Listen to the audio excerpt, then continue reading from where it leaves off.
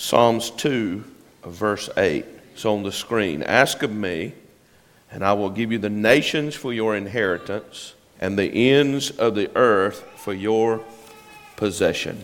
Ask of me, and I will give you the nations for your inheritance, and the ends of the earth for your possession. Luke 18:1. Then he spoke a parable to them that men ought always to pray and not lose heart. Men ought always to pray and not lose heart. We often use Psalms 2 verse 8 to speak about missions. It's an important scripture for Beth and I. It's the theme of our missions ministry, and it's our marching orders. Ask of me and I'll give you the nations, people groups for your inheritance.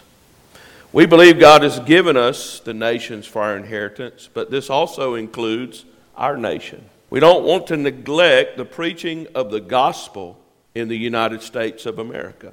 I don't know about you, but I want to witness and participate in a Christ awakening in this nation. I want to see our nation set ablaze with the fires of revival. So why are we praying today? Why did we get on our knees? Why did we cry out for our nation? Because we're living in what Paul prophesied as perilous times. These are times of difficulty, according to 2 Timothy chapter 3, verse 1. But know this, that in the last days perilous, dangerous times will come. These are times of deception. There's a spirit of deception that is coming against our nation, coming against the youth of our nation. 1 Timothy 4:1, now the Spirit expressly says that in the latter times some will depart from the faith, giving heed to deceiving spirits and doctrines of devils. These are times of danger. 1 Corinthians 15:30 says, and why do we stand in jeopardy every hour? In jeopardy every hour. These are times to be diligent in prayer. Colossians 4:2, continue earnestly in prayer, being vigilant in it with thanksgiving. E.M. Bound says prayer concerns God, whose purposes and plans are conditioned on prayer. His will and His glory are bound up in praying. When the church is in the condition of prayer, God calls always flourishes and His kingdom on earth always triumphs. When the church fails to pray, God's call decays and evil of every kind prevails. Dr. Jack Hayford says prayer opens the doorway to the dynamic that shakes, shatters, and does violence to the world of darkness.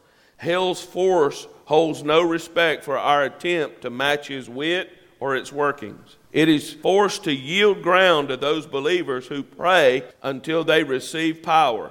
Prayer can change anything. The impossible doesn't exist. God's is the power. Ours is the prayer. Without Him we cannot. Without us He will not.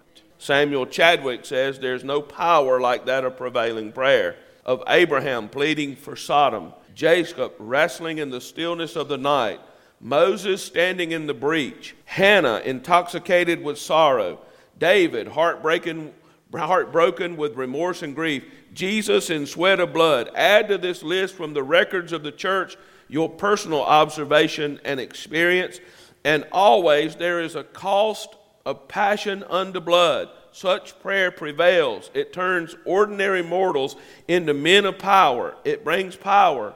It brings fire. It brings rain. It brings life. It brings God. Jesus said in Matthew 21:13, my house shall be called a house of prayer. Our nation's divided today. Our values as believers are under attack. The family's under attack. Wickedness and perversion are celebrated, and what is wholesome and pure is persecuted. And to read in the news about a precious little toddler being molested and abused to the point of death by people on drugs and people who are demonically possessed, it breaks our heart to see those things in nations. I don't know about you, but I hate drugs. I hate what it does to my family members. I hate what it does to our children. I hate what it's doing in our nation.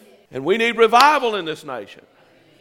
Got to have breakthrough in this nation. You see, our freedom as a people and the propagation of the gospel depends on freedom. It's time for the sleeping giant to wake up. What is the sleeping giant? The church is the sleeping giant. We have such potential to accomplish great things for God's kingdom. If we don't pray for our nation, who's going to pray for it? I've had people on mission fields tell me we pray for America. We cry out for America. We're praying for your nation. Oh, we depend on your nation. You sent missionaries to come here and preach to us, and we're saved today because missionaries came for your nation, so we pray for your nation. People are praying for our nation. But if we don't pray and we don't carry the burden, who's going to pray for our nation? If we don't pray for our families today, nobody's going to pray for your family the way you'll pray for your family. Nobody's going to pray for your children the way you'll pray for your children. Nobody's going to carry the burden for your family the way you'll carry the burden for your family. Who's going to pray for our lost children and our grandchildren? Who's going to have the burden to pray for those that you should be burdened for? Ephesians 5:14 says, awake, you who sleep. Arise from the dead, and Christ will give you light. In Ephesians 5:18, Paul continues. He says, do not be drunk with wine, in which is dissipation, but be filled with the Spirit. Romans 13:11, and do this knowing the time that it is now high time to awake out of sleep, for now our salvation is nearer than we first believed. Throughout our nation today, churches are joining together and getting on their knees praying for our nation. This morning I want to talk to you real quick about 3 things that I believe that we need to know about concerning the power of prayer in a praying church. First of all, what is the purpose of prayer? Why do we pray? Why has God chosen to use prayer? He's all-knowing. He's all-powerful. He's everywhere present. He spoke the worlds into existence. He administrates time and has orchestrated the plan of the ages. He's created this material, created order that we live in. Why does God choose to partner together with us in prayer? Dutch Sheet says a sovereign God made a sovereign choice to limit himself in many ways and situations to the actions, decisions, and requests of human beings. In 2 Chronicles 7:14, it says that God will heal a nation if his people will humble themselves and pray. In Psalms 91:1, it teaches that God will provide protection from harm if his people will dwell in the secret place and abide under the shadow of the Almighty. In the Lord's Prayer, we are to pray for a release of God's will on earth. Your kingdom come, your will be done on earth as it is in heaven. John Wesley, the great revivalist of England, said God does nothing on the earth save an answer to prayer. What is the purpose of prayer? Why does God use the discipline of prayer? We pray because we have a relationship with a living Savior. Jesus Christ came into this world to redeem us and make us part of his family. In Romans 8:14-15, for as many as are led by the Spirit of God, these are the sons of God. For you did not receive the spirit of bondage again to fear, but you received the spirit of adoption by whom we cry out, Abba, Father. What is the purpose of prayer? It's communication between a sovereign God and his people. Now, I've been married to this beautiful lady here for 30 years. She's my best friend in the whole world. We're one. She knows everything about me. I know everything about her. I can start a sentence. She can finish a sentence. That's come out of communication. Now, say that we've lived together for 30 years and we don't communicate. We just say good morning in the morning and good night at night and don't say anything in between. And we don't communicate. That's not a proper relationship. Listen, we're in relationship with a sovereign creator and we have to communicate. We have to learn to know his voice, and he'll recognize our voice. You remember he came down in the cool of the day, and he called out to Adam and Eve, as was his custom. He would come and commune and fellowship with them. That's what prayer is about. Prayer is not preaching a sermon to God. It's not a monologue. Prayer is a conversation between the sovereign God and his children. And here's the thing I found out about even a sovereign. A child of that sovereign can get access to that sovereign when the prime ministers and the presidents of the world can't get access.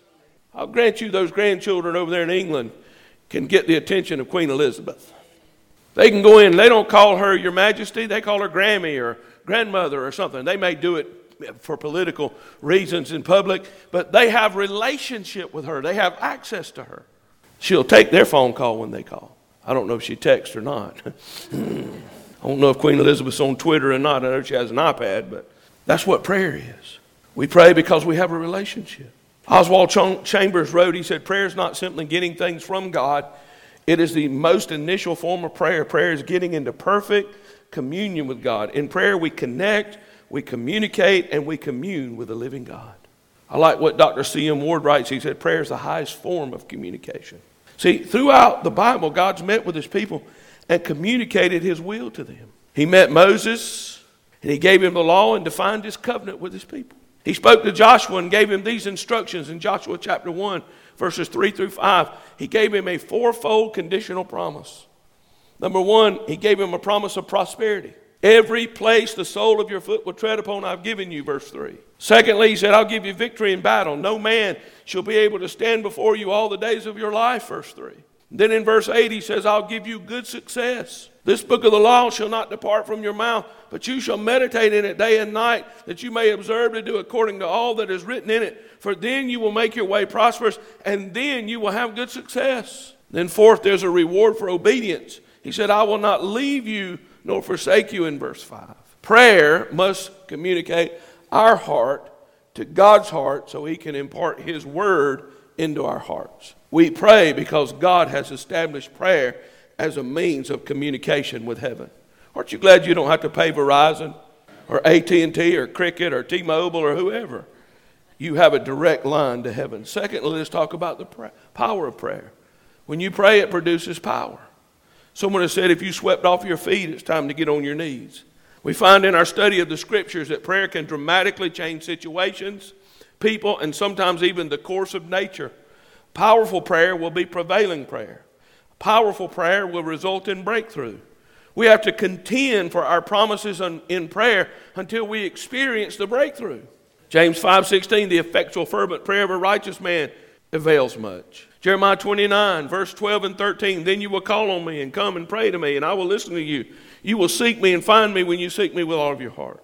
Terry Edwards writes, he says, prayer is our power source.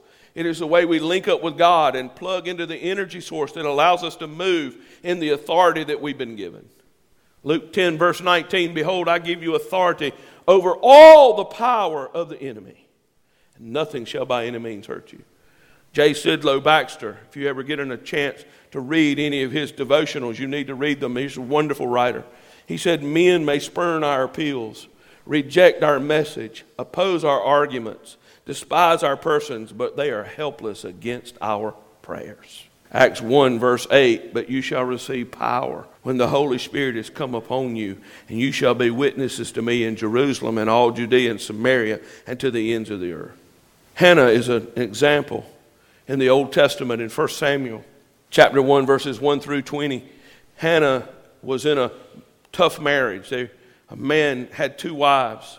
And she was the second wife, and she was barren. And in that day, that was looked down upon. And she went to the tabernacle. Eli was the priest. And he came and rebuked her because she was praying. But she was in such a place of prayer and travail, he didn't recognize the Spirit of God, and he rebuked her and accused her of being drunk.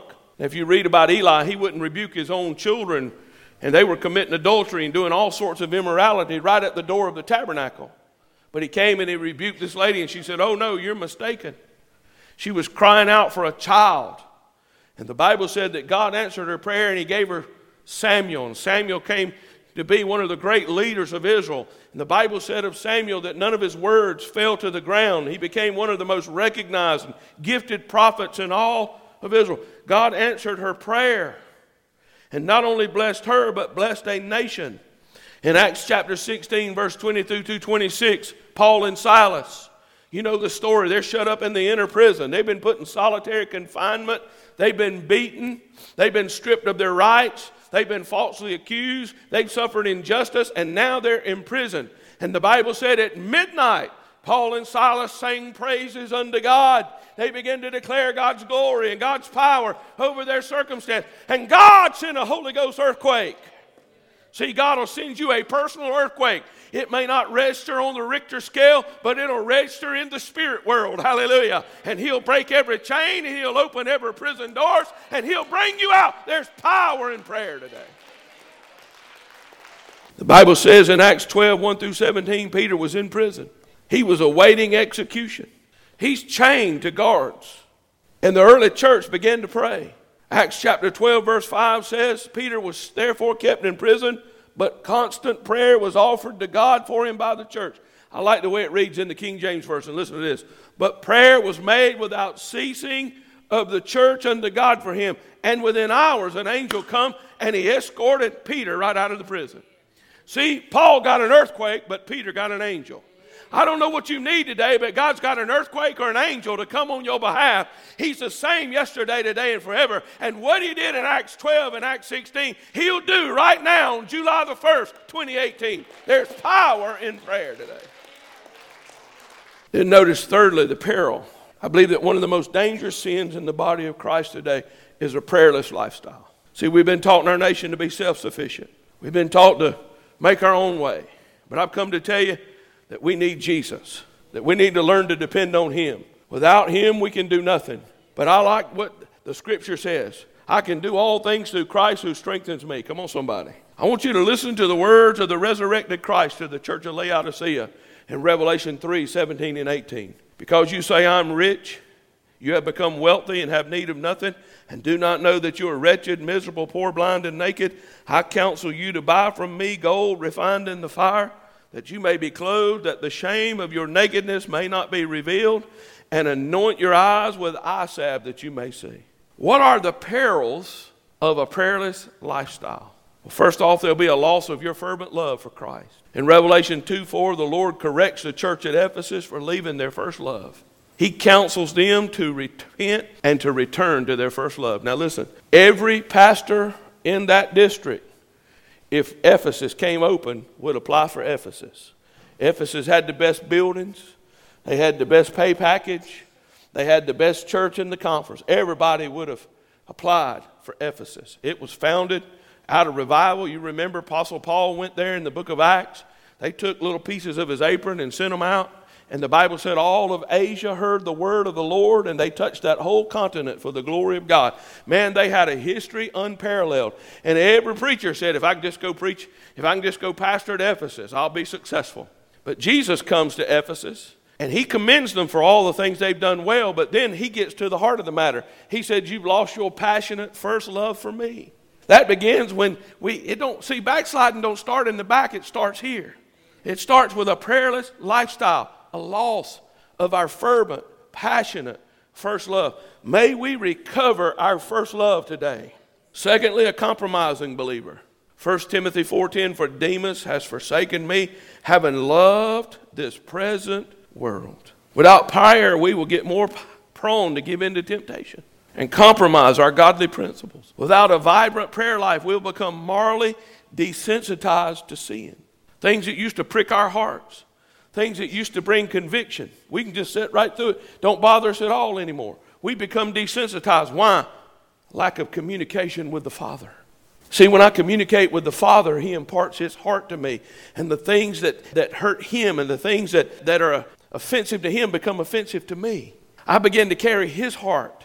And when I pray, and I don't pray the way I should, and I pull back in my prayerless condition, I'm like Demas. I love this present world. And I become desensitized. Third is a loss of the favor of God. Proverbs 12:2 says, a good man obtains favor from the Lord.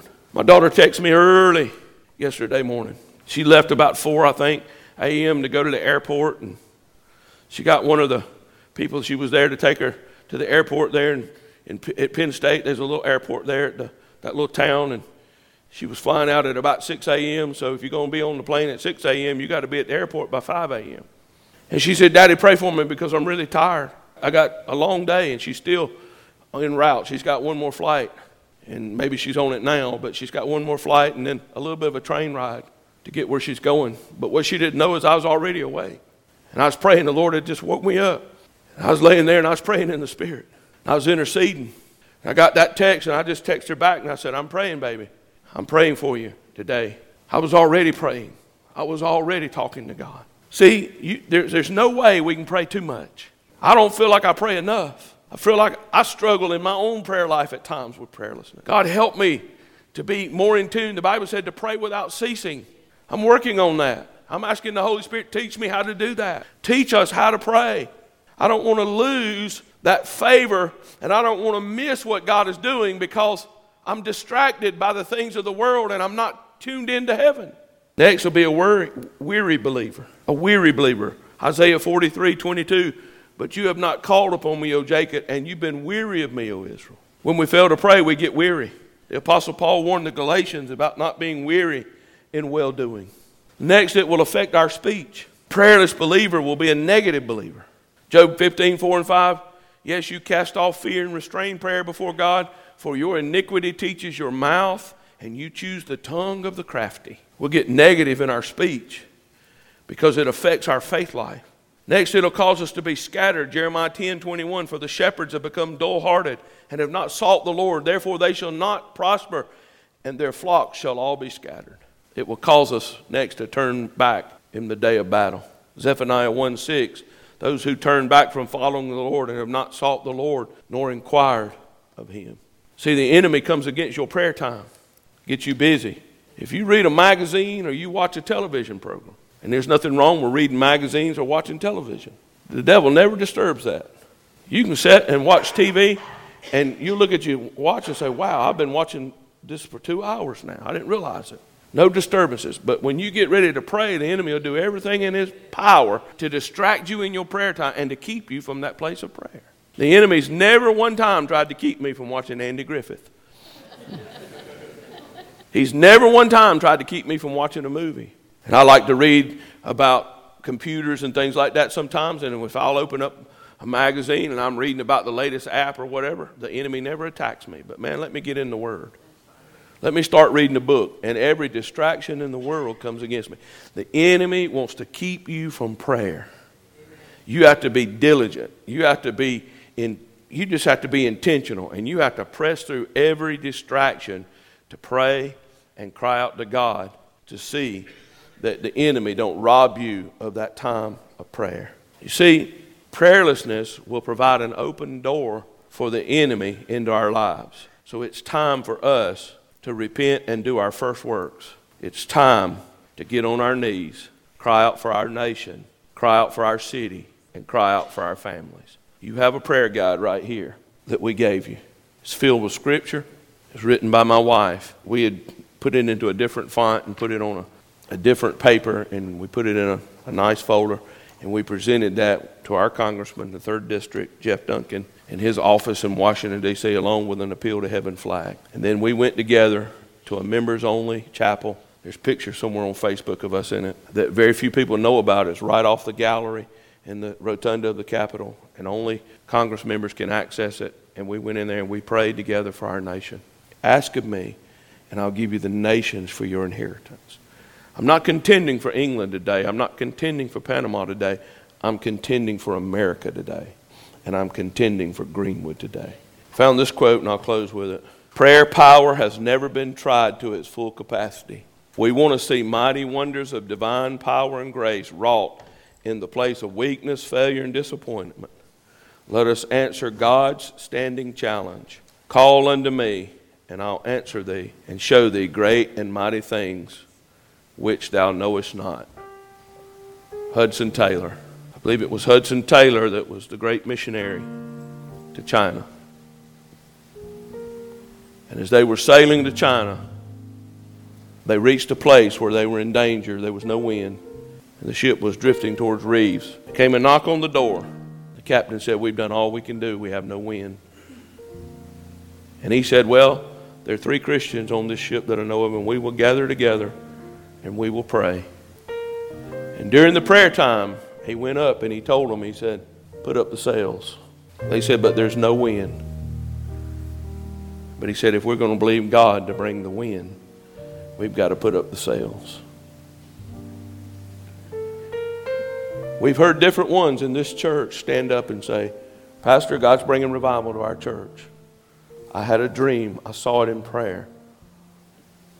So we moved on that. We said, if this is the word of the Lord, we want to be in position for it. So we started a process of positioning ourselves. We're putting up our sails. And there's a lot that's been happening behind the scenes and still more to do. There's a lot of work going on that you don't see. But that's okay. We're laying the foundation. We're putting things in place. We're believing God that when we get the structure built, He'll fill it with His glory. See, He don't pour new wine into an old wineskin. He has to first form the wineskin. Remember what He told Ezekiel? He said, stand, prophesy to the bones. Bone came to bone. He said, prophesy to the sinews and the muscles and the tendons. And then He said, prophesy to the flesh. And the Bible said there was an exceeding great army standing there, but there was no breath. Then He said, prophesy to the wind. And the wind came. Folks, When we get the structure in place, then we can prophesy to the wind, and the wind will come. But we got to get that in order. And first priority, number one, we have to be a people of the Word. You want to keep from deception? Get in the Word. You can't be deceived if you're in the Word. The Spirit of truth works through the Word. Secondly, we got to be a people of the prayer. We got to get calluses on our knees again from crying out to God. 102 years ago, this church was founded in the mill office right over here on this, what is a vacant piece of ground for the most part now. Because they wanted to bring the message of Pentecost and the message of living a sanctified life to this neighborhood and this community. And for 102 years, this church has existed. Now, we can look back and we can just become a museum of relics and talk about what God did in the past. Or we can press in as the people of God today and say, we've had 102 years, but the best is yet to come. We've had great moves of God in the past. We've seen many called to ministry. And we can just rest in that and say, we'll just coast till Jesus comes. Or we can say, no, we're going to put our hands to the plow. And we're going to refuse to look back. And we're going to touch nations. We're going to plant churches. We're going to raise up leaders. And we're going to reap this last day harvest in the name of the Lord. Hallelujah. I don't know about you, but I choose the latter. Anybody with me today? I choose the latter. Thank God for the great men and women we stand on their shoulders. Thank God for the moves of God in the past. We're trying to connect with that and bring about a synergy of the ages. And we're trying to bring those promises of old into this time we're living in now. But we've got to find God's place and plan for us today. And we'll get that on our knees. Father, this morning, we've already been to this altar. We've already gotten on our knees. We could have very well have dismissed and went home and said it was good to have been in the house of the Lord. But we knew you had more for us. And I pray, Father, that our church will not be known for good deeds and charitable deeds. Our church will not be known for good works, great preaching, powerful worship, but we'll be known as a people who know how to touch the throne of heaven in prayer. That truly we'd be a people of prayer. That we would see miracles, breakthroughs, salvations as a result of the prayers of your people. That God people would come in one way and leave another way because of such prayer that has saturated this place. That, Lord, it's like honey when bees get into a wall. It'll find a crack and a crevice and it'll run out and run down the walls. Let prayer be like that. Let it find its place in the very structure of this house. And help us, Father, in this day to reap a last day harvest and to receive all that you have for us and to move into the things of God the way you want us to move. And we lift up our nation. We pray against every terrorist attack. We pray against every plot of the enemy. We pray for our leaders. We pray, Lord, that all of this anger and all of this speech of accusation made against one another, that they're just falling in with the accuser of the brethren, that, Lord, we'd rise above that. We pray for the victims of this shooting in Annapolis, the families that were affected. We pray, Lord, that every mass shooting that's being planned right now would be exposed, and that the individuals that's going to perpetrate this violence would be caught. And that, Lord, that not another mass shooting in a school will take place in this nation. In a club, in any place, Lord, where people gather. We pray in Jesus' name. And we pray that your will is going to be accomplished in Greenwood, South Carolina. God, raise up righteous leaders in this nation and in this city. In the name of Jesus. And the church said, amen.